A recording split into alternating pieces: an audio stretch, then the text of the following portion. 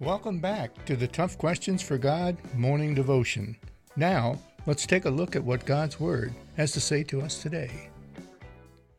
One of the most difficult scriptures that I've come across in a while is out of the book of Revelation, which is the last book in the Bible.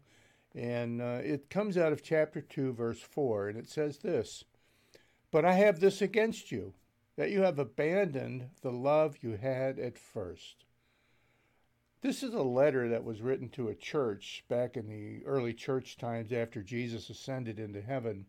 And Jesus is commenting on their lack of follow through so much.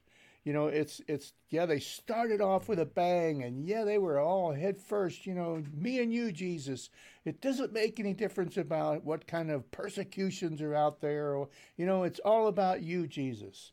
And then they started to lose that. It started to not be as important as it used to be. We see that in our lives today also sometimes, where we start off, with a bang, and then things just kind of fizzle out. And that's what was happening in this church. As you go through your day-to-day, I want you to think about that concept, that idea in your own mind. Has your faith in God, in Christ, started to fizzle out a little bit, or is it still vibrant and growing? Friends, think about that and share this with others, and we'll see you tomorrow. Thanks, and God bless.